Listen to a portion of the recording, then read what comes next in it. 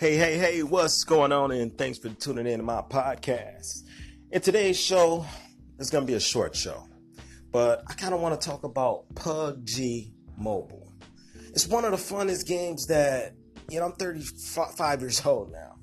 And when cell phones started to come out with this form of technology as far as gaming, something that, I really didn't get into. Number one, I have kids. So, having kids, you get games on your phone.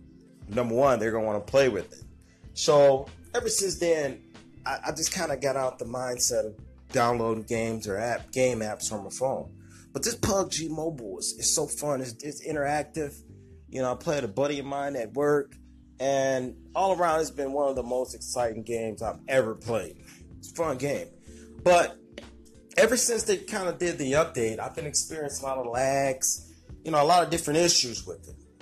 So I wanted to do this podcast and see if anybody else, around the world experiencing any issues with PUBG since the new update or season 2.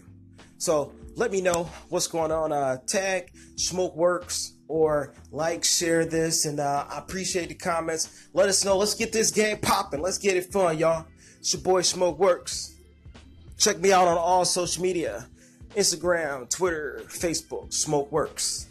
Thanks, y'all. Peace.